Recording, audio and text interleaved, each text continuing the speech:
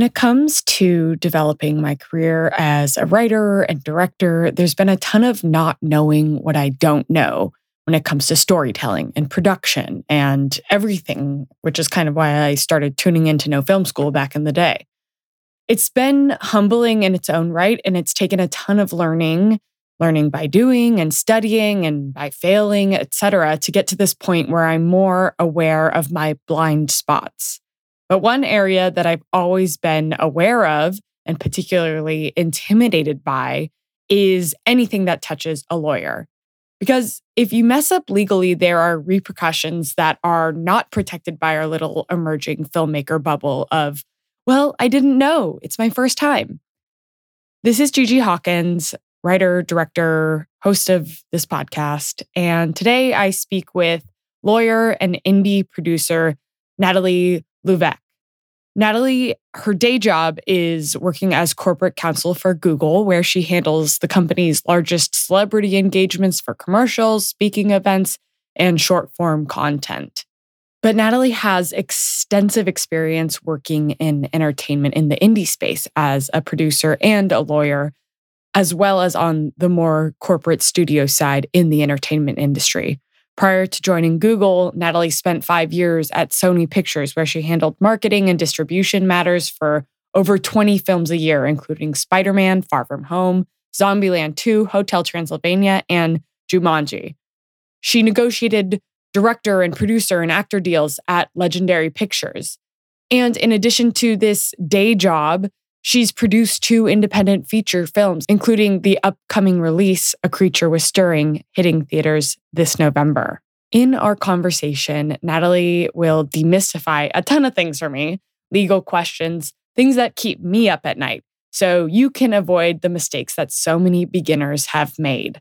We'll cover how you ensure you have the proper chain of title, when to hire production counsel, how to get your SAG deposit back, tips for legal delivery of your distribution, and key provisions to include in talent contracts. On top of this, we'll also go into what to avoid when agreeing to vendor and location agreements, and we'll also get to Natalie's perspective on indie filmmaking given the SAG and WGA strikes that we are currently in. So without further ado, here's my interview with Natalie Louvec.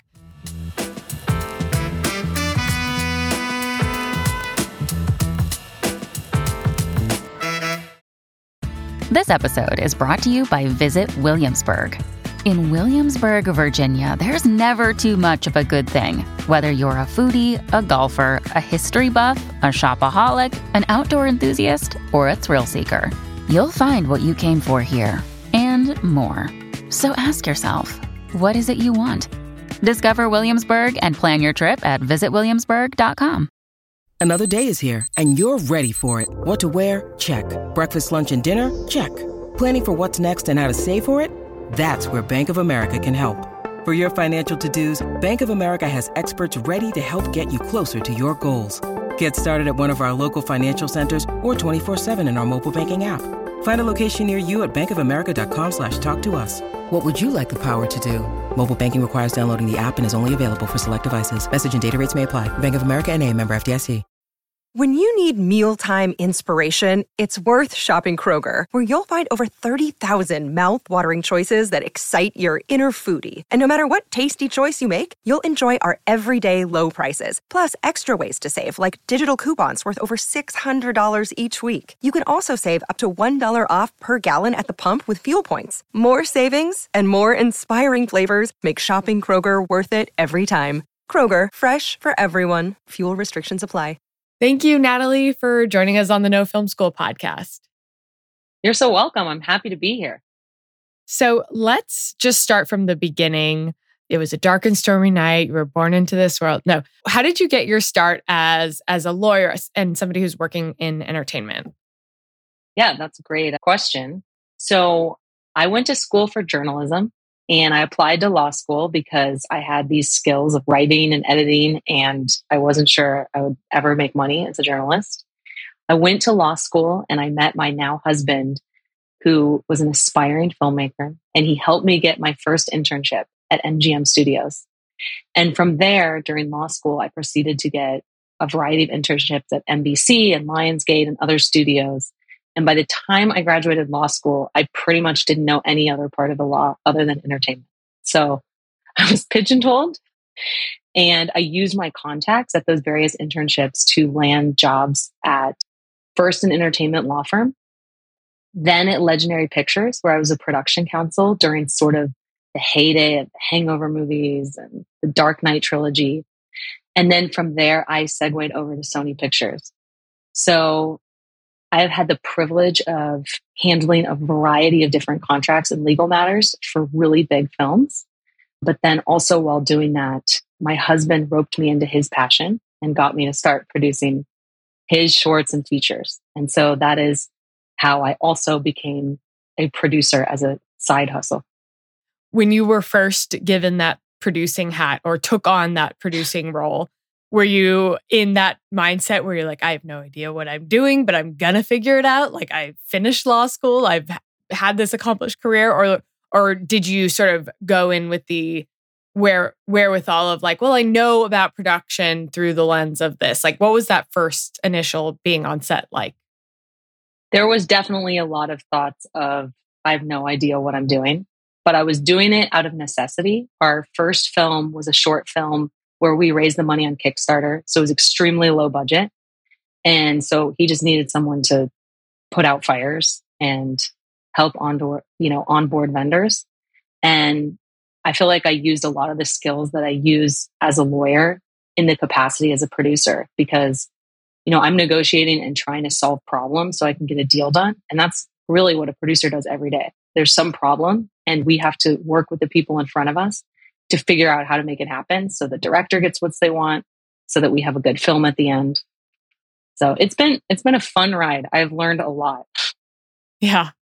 Now, let's talk about the different types of lawyers in the entertainment industry, because I immediately think of like the lawyer that represents you as a director, as a writer, as a, part of your team, as part of an agent and a manager. And like the lore goes, when people ask what is the difference between a manager, an agent, and a lawyer, and what do you need? People are like, your manager is like your day-to-day best friend, like in the trenches with you, helping you develop.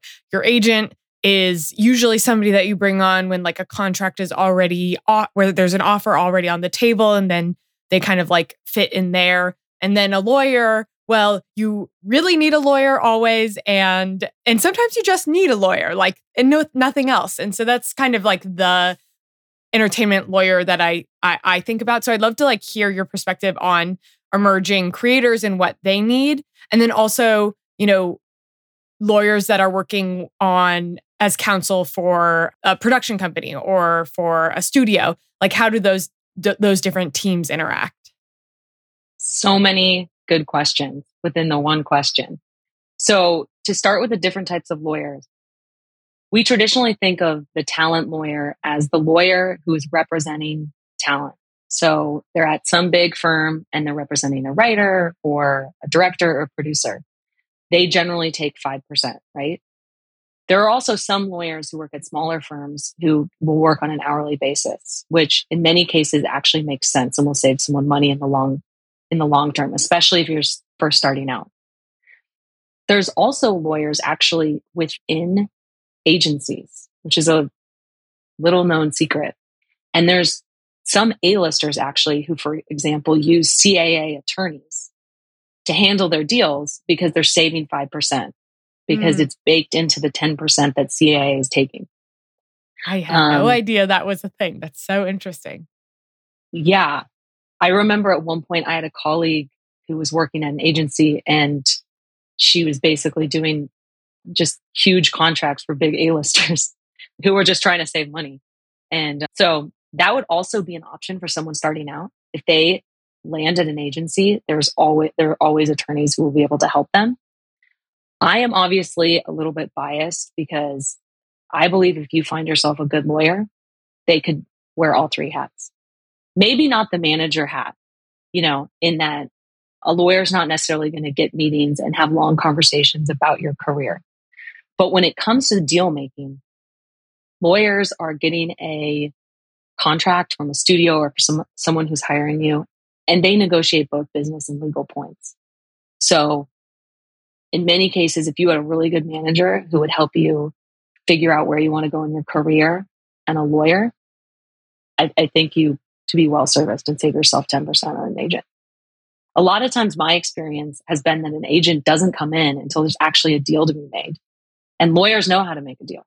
So they can come in and do exactly what an agent does. And honestly, in many cases, again, I realized I'm biased.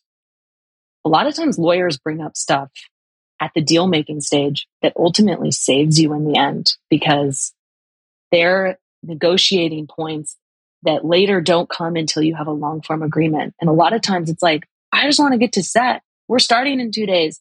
Why are we negotiating these points? And they're dropped. But a lawyer could have brought it up months in advance when you were making that deal and help get you a better deal. Wow. That is advice that will save people a lot of money or help them get better deals like upfront. So that is so helpful and tangible.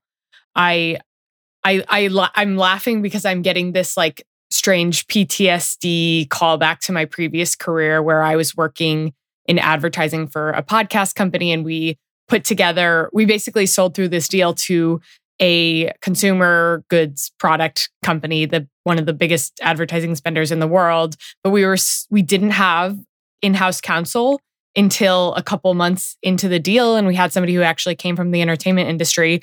And the way that the deal points were put together was I sent over a suggested email with some bullet points, and that was taken into the agency's email. It became the deal memo. It became this thing. Like it was carried over, and like so early were those established. I wasn't even trying to establish anything, by the way. I was just like, let's get the conversation started, blah, blah, blah. And that got carried over. And months down the line, the lawyer's like, who wrote this? And what and I was like, it was me. I'm sorry.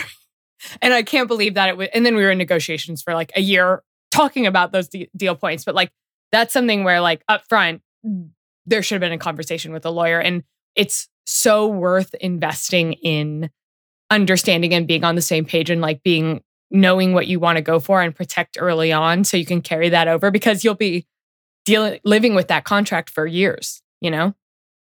Yeah, unfortunately, I've been in a lot of circumstances where I get a deal memo where I'm told this is the final deal. And there's so many key parts that are missing.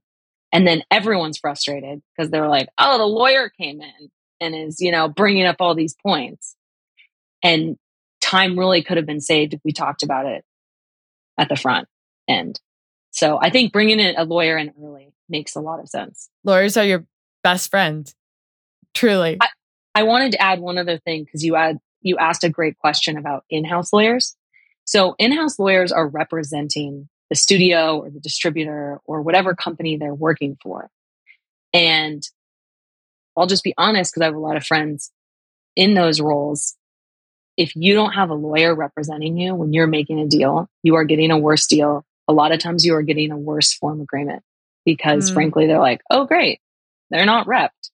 Yeah. So if you are lucky enough to be able to land a deal with a studio or distributor, I would say you absolutely must have a lawyer helping you because there will be so many things that you will kick yourself later that you wish were not in your contract. Yeah. And if you're lucky enough that, let's say, it ends up, many sequels or many you develop years the of a next series. Indiana Jones, and you will hate yourself for it. So I know everyone has a lawyer story where a lawyer screwed them, but in the case of entertainment, if you were lucky enough to be in that position, hire a lawyer immediately. Yeah. Let's talk about that exact scenario in that moment and what you should say as you're going to find that lawyer. So say scenario, we have Joanna, she sold through a pilot. Maybe she did so via a competition or a lab, and now they want to move forward with the project. And she doesn't have a lawyer, or maybe she doesn't even have representation. When it gets to that point where there's like strong indication that like they want to move forward, say you're speaking with a Netflix, for example, what language should you use when you'll be like, thank you so much. So excited about this. Like, I'm going to be looping in my legal counsel. And then you like send the email and then you go search for entertainment lawyers. Like, is that kind of how you should create that space to go find the counsel? Yeah, great question.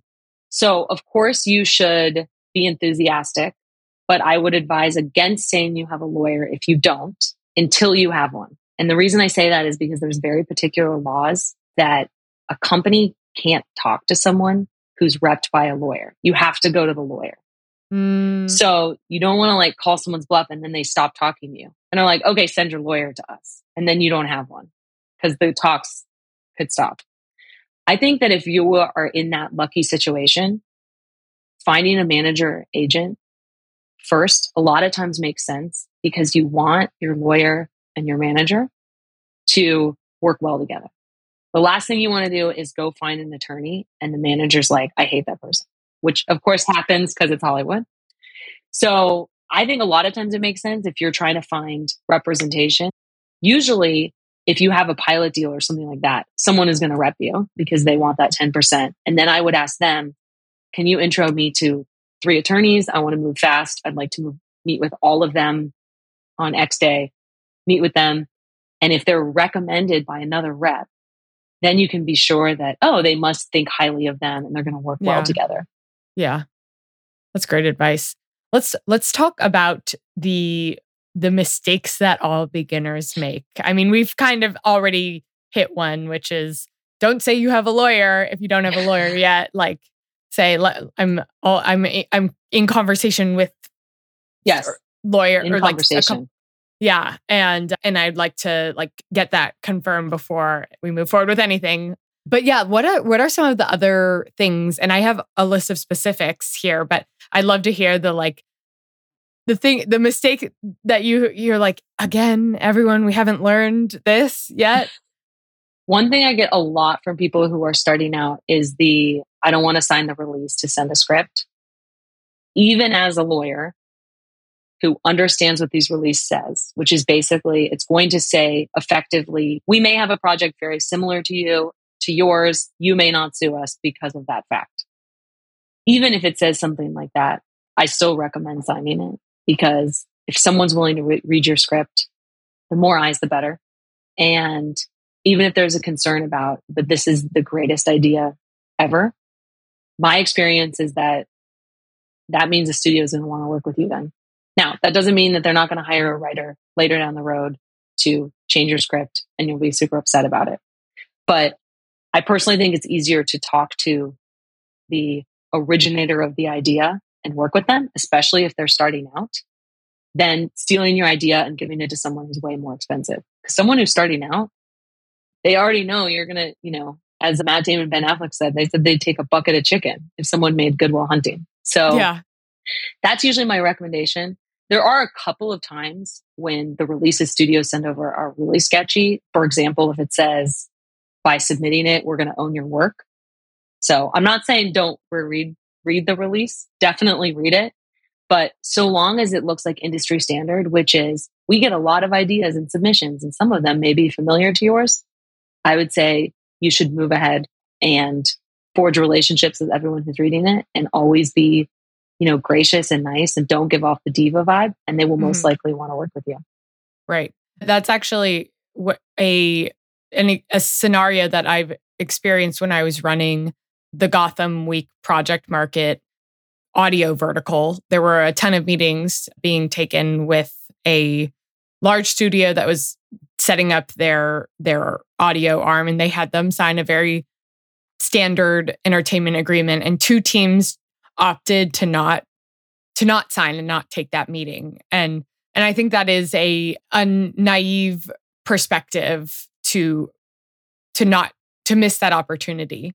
This idea of idea stealing. Let's talk a little bit about idea stealing, because I do think young emerging writers have this sort of fear that somebody is going to take their idea, not even in a studio situation, but like, I can't talk about my idea because somebody might steal it. Like, is that a valid fear? Is this industry an industry that's so built on reputation? Would that get back to somebody who stole the, like, would stealing someone's idea bite them in the butt? Like, what are your thoughts on keeping quiet about your ideas so nobody steals them? Yeah, I promise I won't go totally law school, but I think it's an important point to make that you can't copyright an idea. So the few cases that have been litigated about this exact issue was like someone brought a ghost hunting show, and then later there was Ghost Hunters on NBC. The idea of like a reality TV show with weight loss, there's no protectable way for like an idea itself. However, what is copyrightable is your screenplay, your materials, the treatment that you put together, the exact words that you used. So I'm saying this not to discourage someone, but just to remind them that like in everyday life, there's not really a way to protect that. And someone might come up with the idea. It's ultimately your vision and how you put it together that is what's protectable. And like I said, my experience is that studios, people don't want to get into fights. They're very expensive. Litigation is very expensive. It's easier to just, hey, I'll just option that screenplay or that treatment, probably for not very much money. And then if they don't like you, have someone else write it. Right.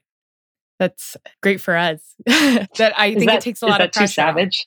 No, it's not at all. I think it's actually a healthy perspective to have. And on top of all this, like ideas don't exist in a vacuum. Like there's a reason that A Bug's Life and Ants came out around the same time. Like ideas are developing in tandem in the culture in this moment. So it's not just because a show that's similar to an idea that you had comes out, or a movie that you had an idea about, like that's not something that you can like hang a hat on necessarily. And it's very likely that it was developed and thought of completely independently. Yes, let's talk about chain of title. How do you ensure you have proper chain of title? And what is chain of title? The elusive chain of title. Yes. Okay, so chain of title is essentially all of the documents you need to show that you own your film. So sometimes, let's say someone else wrote the screenplay. You're going to have an assignment agreement where the writer is assigning that screenplay over to the production company. Or possibly you have an option purchase agreement, which means you option the rights to purchase that screenplay, and then you purchase at a later time.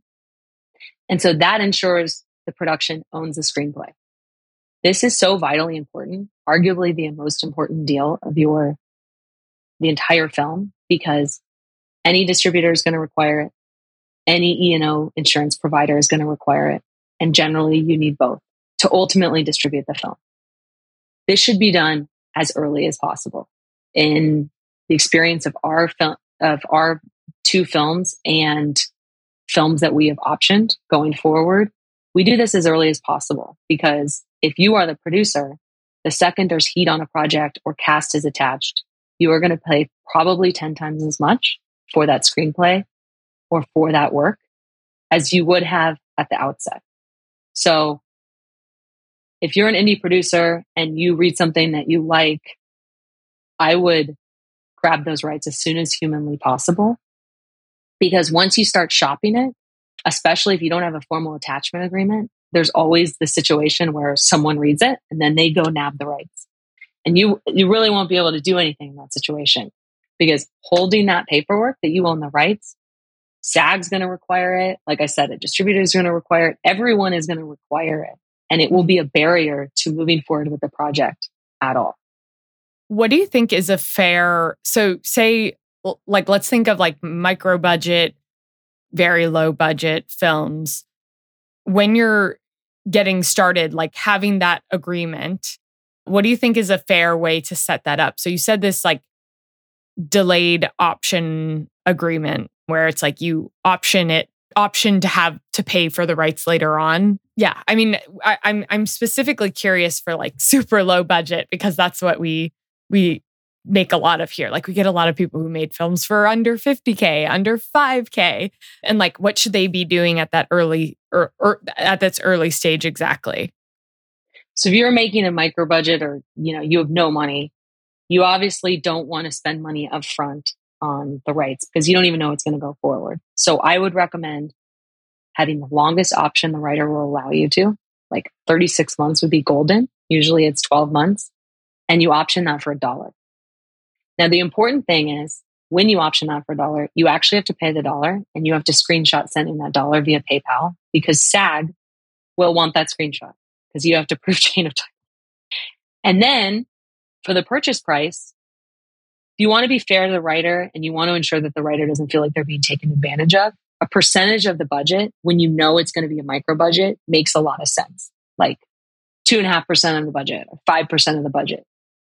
In a case where you're making an indie and you know, I think it's going to be under $1 million, but there's that Hail Mary chance I could attach someone and it could be 5 million, then it would be better to get away with a flat fee.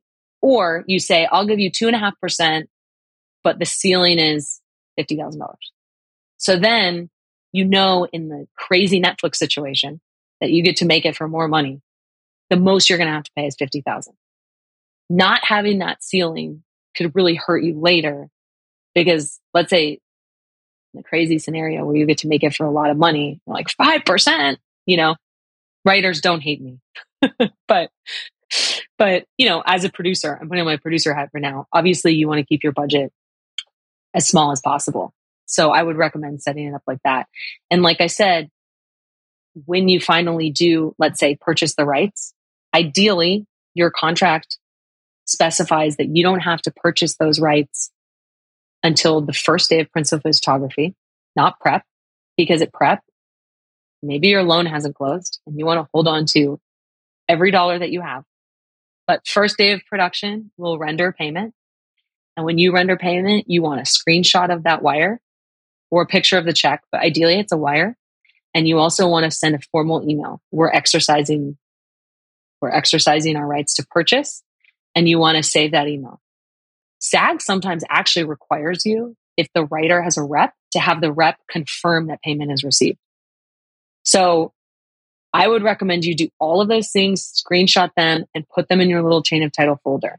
Because again, the last thing you want is to you're finished with color, you desperately need money, you're delivering it, and then you're like, oh my gosh, where is that payment receipt? Yeah. And you're sitting there running through your bank statements. Ask me how I know. And then you're trying to get a screenshot. So I would definitely with chain of title, just if there's anything that's going to be buttoned up, make it chain of title. Yeah. That is good production hygiene. It just feels like it's something you should do. You brush your teeth, you get your chain of title in order, and you know exactly where the pieces are so you can deliver it at every point that you need it along the way. Yep. Now let's talk about hiring production counsel.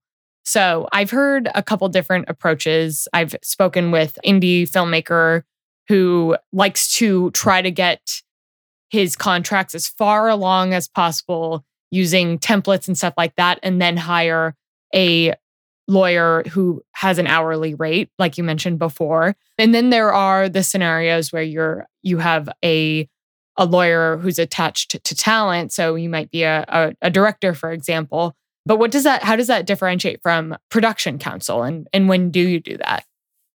I think that there is definitely a way, if you are willing to read fine print, to not have a lawyer except for absolutely necessary situations. So there's things like equipment rental agreements or small vendor contracts where you just need someone who's reasonable to read it and make sure there's nothing crazy. Like if you are delayed by 1 day and turning it in, it's a $5,000 fine. Something crazy like that, right? Where you just need a person to read it and make sure there's nothing shady. Or something about the replacement value would be $20,000, but the equipment is worth $800. Yeah. So all sentimental of that, value. Yes. I love where this you're just C-stand. Yeah, you kick yourself later. You're like, this is a $2 screw. Why am I paying $800 or whatever? Yeah. So I think there's a lot of scenarios where you can have a savvy producer read through stuff, sign it.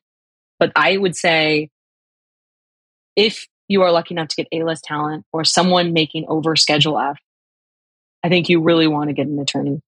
And even though it seems like a lot of money, there are so many ways an attorney can save you, because without an attorney, that agent or attorney for the talent will slip in horrible things regarding turnaround or things regarding approvals on set that you will kick yourself about later. Or another thing they'll say, this is the fee without any withholding. And then you'll realize at the end of the production, I have to pay 5% on what I paid my talent to her loan out because I agreed to not withhold taxes. And you're now paying her taxes to the state franchise board.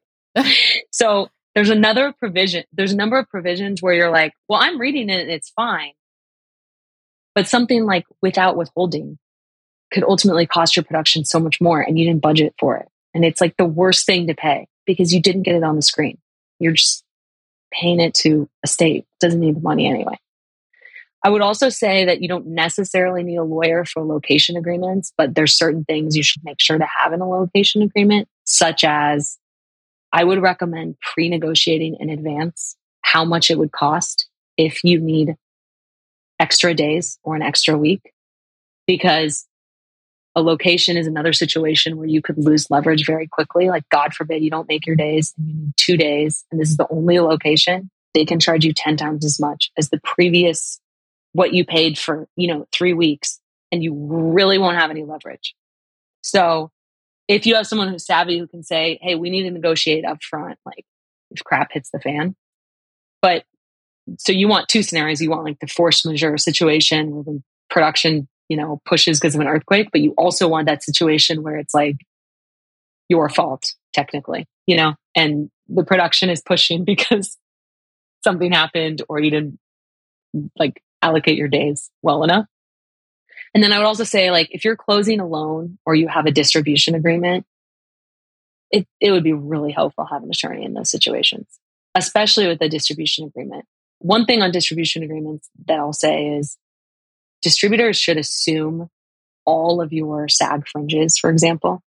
So if you don't have an attorney and you don't ask for that, you could be this indie producer who's like paying fringes on your movie, later out before you've seen a dollar to put in your pocket to recoup your expenses. So, I can see in a situation where you're like, but they want $250 an hour, but it's really saving you money on the back end when all of your money has gone to the movie. Yeah, yeah. I've actually just heard a friend was telling me that his friend had to take his micro budget film off of streaming services because he couldn't pay the back end residuals or whatever they set up, the points to actors. And I'm like, that's such a tragic thing. Like you worked in good faith, and then in theory you can be like gaining traction from this, and then because of a technicality you have to take it down, which makes having a lawyer all the more worth it. Can we talk actually about getting your SAG deposit back? And because that feels like, something, it sounds like something people forget to do.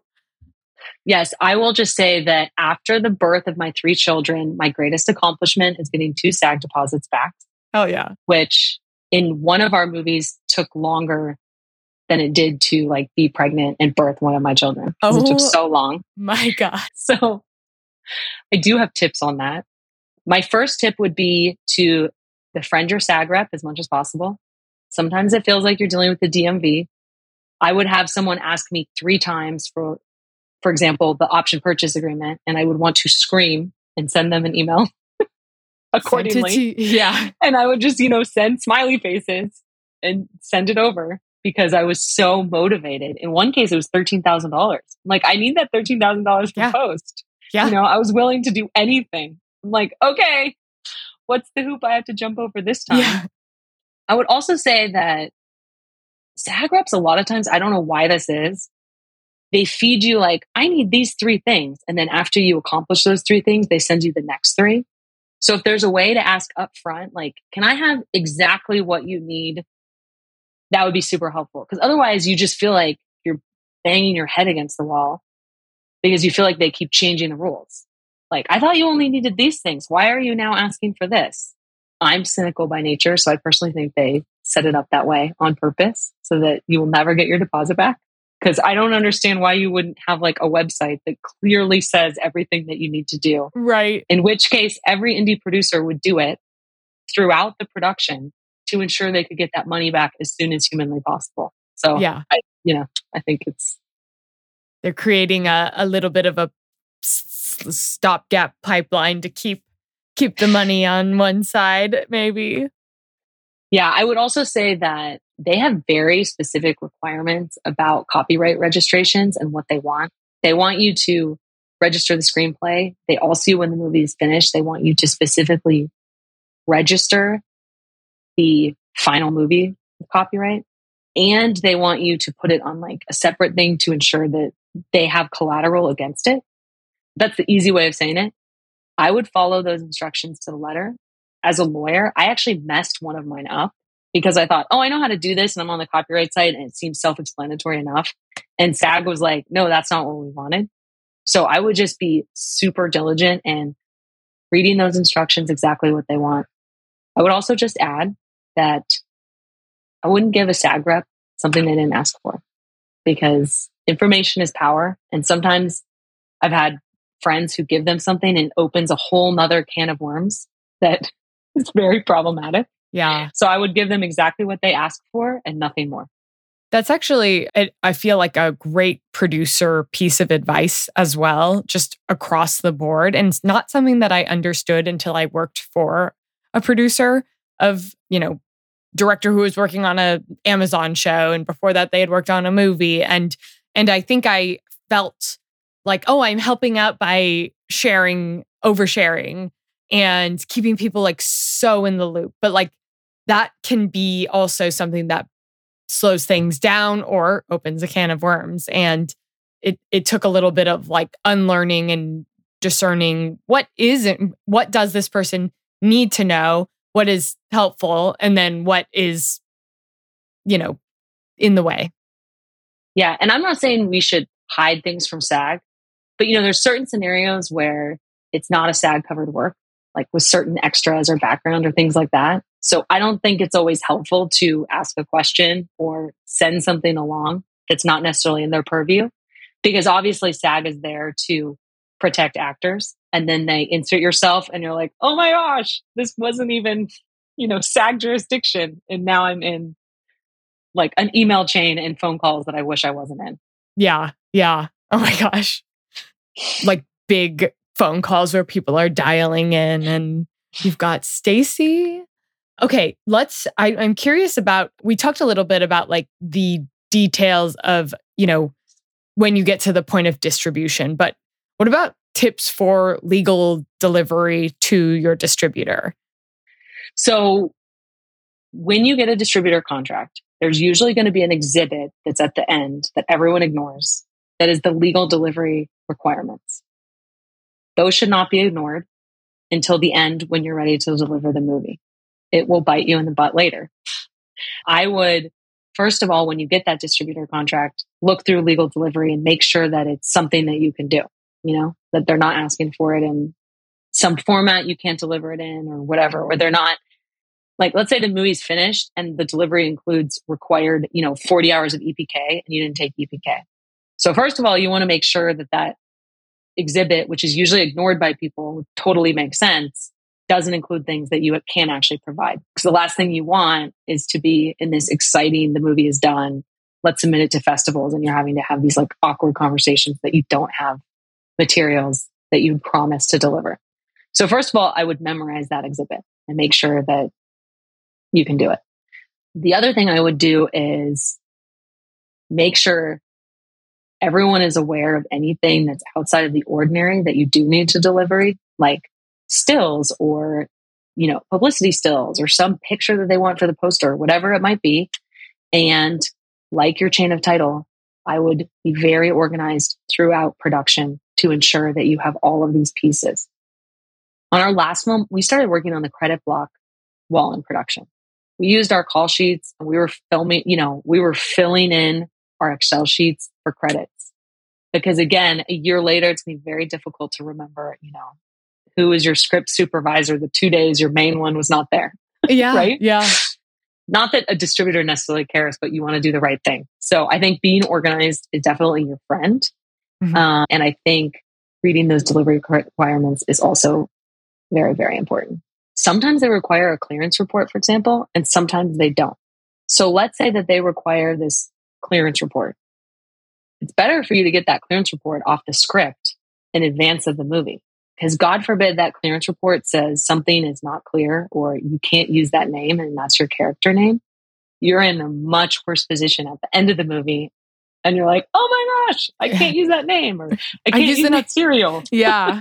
Oh my God. That just gave me like a pang of anxiety because it's like, oh, you can't use the name Teresa Smith. And it's like, well, fuck. That's her name and we say it 80 times. Exactly. And some distributors don't ask for that clearance report. So if you do, there's a ton of inexpensive options, online where you submit your script and they send you a report and that's going to be sufficient for your distributor. But like, don't do it off the finished movie. Right. Script. Right. I just went through that with a scripted podcast that I wrote for iHeart. And there's the opening moment is a little bit of a riff on Scream where somebody answers a phone and heavy breathing on the other end. And we had to change the dialogue because it was too close to that. And I'm like, well, it's parodying that. And they're like, but I was like, I trust this counsel. And then we were, using Birkenstocks, talking about our dad's Birkenstocks. And like, we had to make sure that we were okay to say that. My first time going through legal on a script. Okay, now this is more of like a life question. And then I do have some more legal specific questions, but how do you stay organized? Like what tools do you use to stay organized? So I'm old school. Like I use Microsoft Office. So I have folders that then have many folders inside. So they say chain of title, producer agreement, tax documents, like your W-9s, because how many times in production are you asked, or like insurance certificates. And I think that I'm actually not an organized person by nature. That's really surprising. Myers-Briggs, I'm a P. But, I've learned that it's going to save you so much time, right? If you have your insurance certs in one folder, every time you're in production and someone asks for it, it's very easy to send it along. So 1 million folders within a main folder. Yeah. That sounds actually incredibly satisfying. Yeah, it actually kind of is, because then when someone like our distributor asks for something like, can you send the producer contracts or can you send the actors publicity contracts? I have it right there. Nice. Send it over. Like, yep, there it goes. Okay, back to some more legal questions. Let's talk about key provisions to include in talent contracts. So you find an actor you love. Where do you go from there? So first of all, I would never let the representatives of said actor or actress to draft the contract, because that form will be terrible. You will regret it. So I would get an attorney to draft the contract, or maybe you have a form. And if the form is good and from a trusted producer, that would work. Some key things that I think are important. Number one, pay or play should be on the day of travel. Do not agree to pay or play 2 months before your movie. Too many things can happen. Like maybe a strike or maybe a COVID push or all of these other things. So pay or play should be the day that the actor or actress travels. For escrowing money, I would make that escrow requirement as soon as possible to production. There are certain names where they want, the money escrowed immediately upon agreement of terms, which means potentially money that you desperately need to develop and start prep is held up in some CAA escrow account. That is terrible. So you definitely want that escrow to maybe be at most a week before the talent travels. We all know prep is when you are just bleeding money. So anything you can do to hold on to that money is ideal. For indie productions, ideally, you can get away with 2 contracts, one for the performance of the actor, and then the second one for publicity services and general consulting. The reason for that would be that publicity services are not covered under SAG, so you can save quite a bit of residuals doing that. It has to be a reasonable percentage. You can't put all of your money in a publicity contract, but that will save you money, especially if you have a very low budget indie. And for indies, talent attorneys are used to that. They're used to seeing that. And then within that publicity contract, make sure things like the first festival or the premiere are required for the talent to show up. Obviously, you can't make a talent do anything, but if you have it in the contract, you're going to have better luck in the end. Talent's going to hate me for saying this, but in the landscape that we're in, I think a morals clause, if you can get away with it, is highly effective. So a morals clause would say you can't intentionally disparage the film or the producers. It would say if you do anything that brings you into public disrepute, Me Too, committing a felony, drug use that is overt or in some way, causes you to come into public disrepute, we're able to terminate. That would help you because if you have a pay or play clause and you don't have a morals clause, you could be in a situation where you've escrowed money and then someone is a pariah. And now what do? So talent agents and attorneys really hate it. But, I think in the landscape that we're in, you should at least try and say it's important to you. I actually worked on the movie where Kevin Spacey was replaced and, cost a lot of money in visual effects and bringing in another actor. So I think it's important. And then, like I said before, not agreeing to no withholding of an actor's fee, because if you're filming in some other jurisdiction, sometimes if they're going to use the benefit of a loan out corporation, an actor is, then a lot of times the state will take anywhere from, 5 to 10% from that loan out for doing business in that company. And that should be on the actor because I guarantee they're making more than you. Yeah. as a producer. Yeah. Oh my gosh. Okay. So we talked about, agreements with locations, but I'd love to talk about what to avoid when it comes to vendor agreements and what to definitely go for with vendor agreements. Yeah, I train a lot of legal interns on reviewing vendor and equipment rental agreements. So really it's like, read this and does any of it sound unreasonable or ridiculous? Like the It's literally that $800 simple. screw is Right. lost or the Or it's $2 like- screw costs $800. If there's a dispute, it will be decided in Malta and like you're sitting in Oklahoma. You're like, what? Wait, why do I have to go to Malta? I mean, there's weird things in equipment rental agreements. So definitely look at what is the penalty if it's going to be late, because, I've been on productions where like the entire truck with all the equipment broke down. It was a day late. It wasn't our fault and it wasn't necessarily production, but it's like stuff happens. Make sure, that there's always a reasonable wear and tear within that, because things like a C-stand or other equipment, you're like, okay, yeah, it has a scratch on it. You're going to use it for 200 other productions. Like, why should I pay for that? Right. Ridiculous. So that's why you need that reasonable wear and tear. Now, let's see. I'm going over my questions. Oh, what do you think the biggest fear that we can debunk right now is about working with lawyers in entertainment? Well, if you're working with an hourly attorney, I'm sure people think, oh, they're just charging you way too much. They're not spending as much time on the matter as possible. Sadly, I think in the case of attorneys who are taking 5%, sometimes I think they don't look at a contract long enough. So, I mean, I don't know.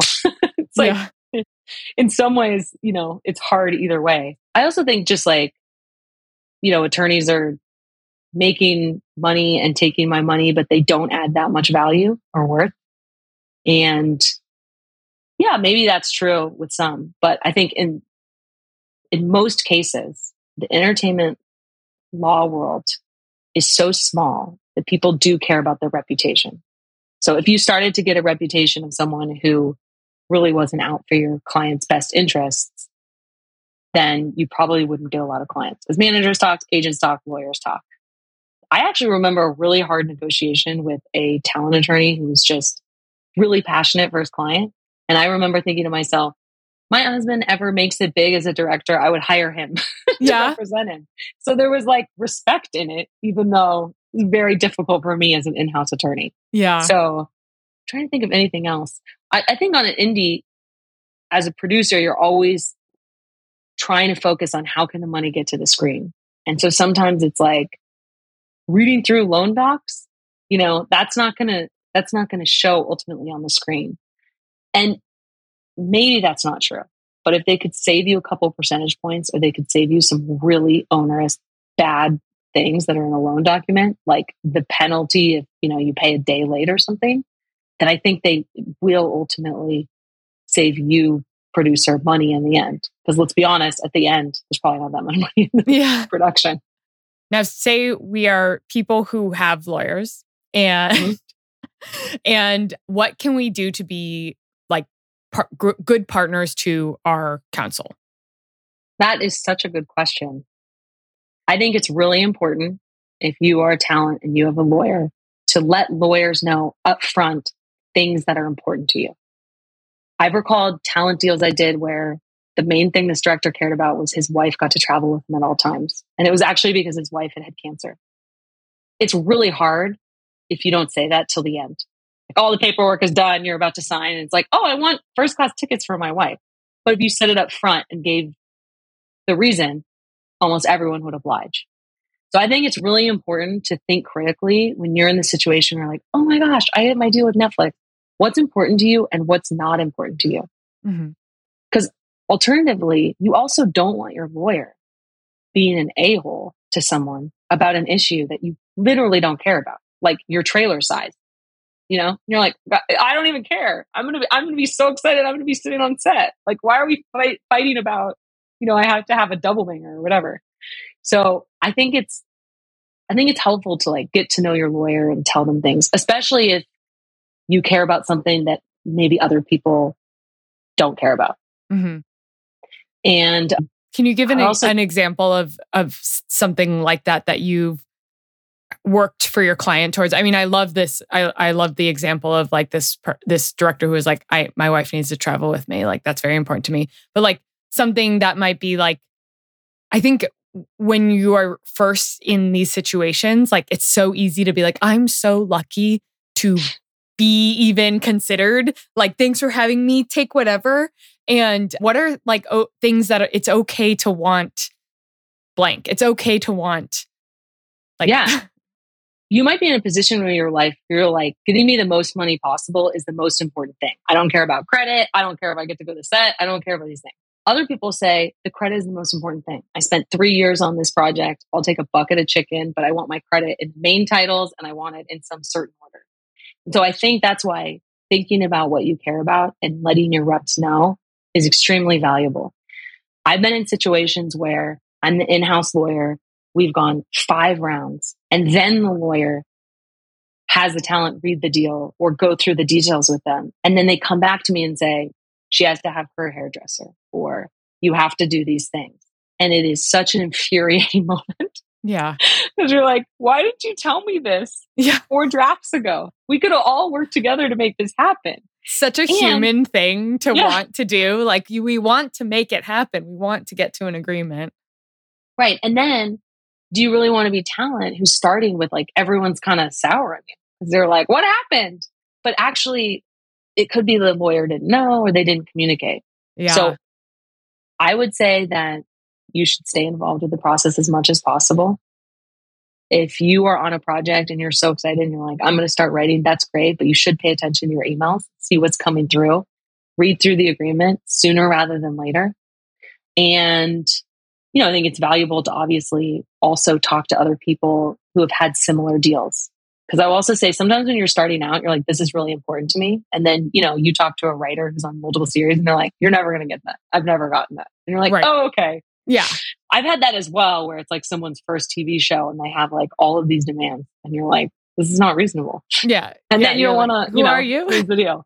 But then sometimes it is. So I think, I think I'll add on to that deferring to attorneys about what is industry standard can also be really valuable because, you want to get to the position where you can be a diva. You don't want to be a diva before, you've even landed something. Right. And then I actually think that there is something that I've noticed in this industry where I think if people are blissful ignorance to the system actually hurts more people in the long run in production. There's this ripple effect. So like when an actor who is in a lead role on a production thing changes their mind about something and then like people's lives are impacted. Like people will not be going home to their families. So like the more informed you can be and the more you can learn as you're coming up, the more people will want to work with you. Like we hear these nightmare stories of divas and divos and D people. on set. And then we hear about the good ones and we're like, oh, yes, I'm so glad that they're a joy to work with. And I'm so glad that, like, of course, there's an element of like respecting your work, respecting your time, and like standing by your personal brand. And especially when I think of actors, like what a vulnerable position to be in. Yeah. Like in front of the camera. Like I understand why there is such careful attention paid to everything. But yeah, I think the more we're informed, the more we can bring to the table at the end of the day. Yeah, information is power. I totally agree with that. On that same note, if you're interviewing attorneys, you should ask your rep. If your rep is helping you, your manager agent, you should say, do you have any existing clients that I could talk to? You should call the client and say, does your attorney do a good job? Are they nice? Because that's the other thing. You could be the nicest person in the world and like you're known for having terrible reps, who scream at everyone. Yeah. And maybe you like that, right? Like some people want that, but other people are like horrified. They're like, why are you screaming at everyone who gave me a chance? So yeah, I think learning that information is super helpful. Well, any other advice as we wrap up here? I mean, I could just go on and on. Maybe we have you on for a part 2 to dig in more, but this is so helpful. But anything else you want to leave our listeners with, or advice you have for those emerging filmmakers or emerging entertainment lawyers? I cannot think of anything. Do you want me to speak to the indie climate and the strike? I'd love that. Let me caveat that we are recording this on July 14th, the day after SAG officially 2023, the day after SAG is struck and striking. I don't know the language. The WGA still striking. Yeah, speak to indie film, indie and this moment. Yeah. So SAG just went on strike. And I was talking to some casting directors who have indie projects, and they were saying, this actually could be good for indies because SAG will be giving these interim agreements to truly independent producers who are not otherwise affiliated with the AMTMP. And so it could be good in that actors who want to work, probably not today, but if this goes on for a long time, they will be able to work for certain indie productions who've gotten that waiver. What you're agreeing to is that you're going to agree to the terms of the agreement once they are made. But, I just wanted to say that because I think all is not lost for indie producers in this moment. And I also want to add that the Guild said that interim agreements are not necessary for productions that are filming under the Guild's lowest budget agreements. So that's the short project agreement, the micro budget agreement, the student film agreement, and the independent new media agreement. Those are not within scope because those are not under negotiation. So if you have a project under any of those agreements and you want to hire SAG talent, you're still able to, and you're not doing something, that is against the strike. Wow.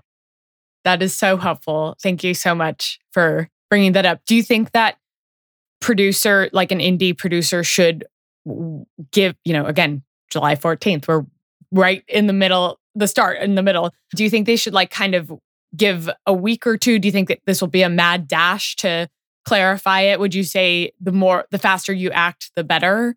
What is your opinion on that? I think the climate right now with actors in the street, as they should be, is that we should probably hold the beat and see what happens because it may be resolved quickly. My hunch is that this is not going to be resolved quickly and that within a few months, actors will want to work. And I think that would be a great opportunity for indie producers to come in and try to attach them to projects. And then, if they're on an agreement that is one of those that it is in scope, maybe then they're ready to go with their production when the strike does cease. Well, thank you so much. This is so great. We'll have to have you back on. Maybe you can become a guest that comes on the podcast and joins us and helps us unpack Ask No Film School questions from a legal perspective. If that interests you, I'm putting you on the spot. No pressure to answer. We can figure out the terms and the deal points later on. But it was truly a pleasure. I feel like when I first started doing these podcasts for No Film School, I was like, required listening all around. And then I was like, oh, a lot of the time we're hearing similar but different stories. And I love those interviews, but this is genuinely required listening. So. Well, thank you so much. I would love to come back. I would love to answer, specific questions as well, if anyone wants to submit them. So thanks for having me. Thank you, Natalie.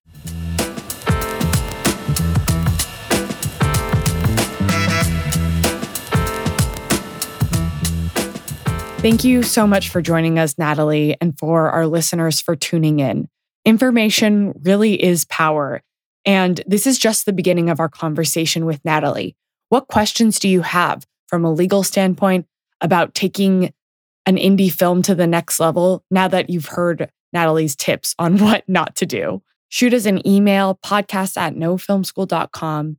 And this fall, let's hear again from Natalie as her Christmas horror thriller, A Creature Was Stirring, directed by her partner and husband, Damien Levesque, comes out in theaters. We'll be able to get more into the nitty-gritty of taking that project to the screen from both an indie film producing perspective as well as from a legal perspective. Thank you so much for listening. You can get more No Film School on our website, nofilmschool.com. You can follow us at No Film School across social media. And you can also like, rate, and subscribe to the podcast.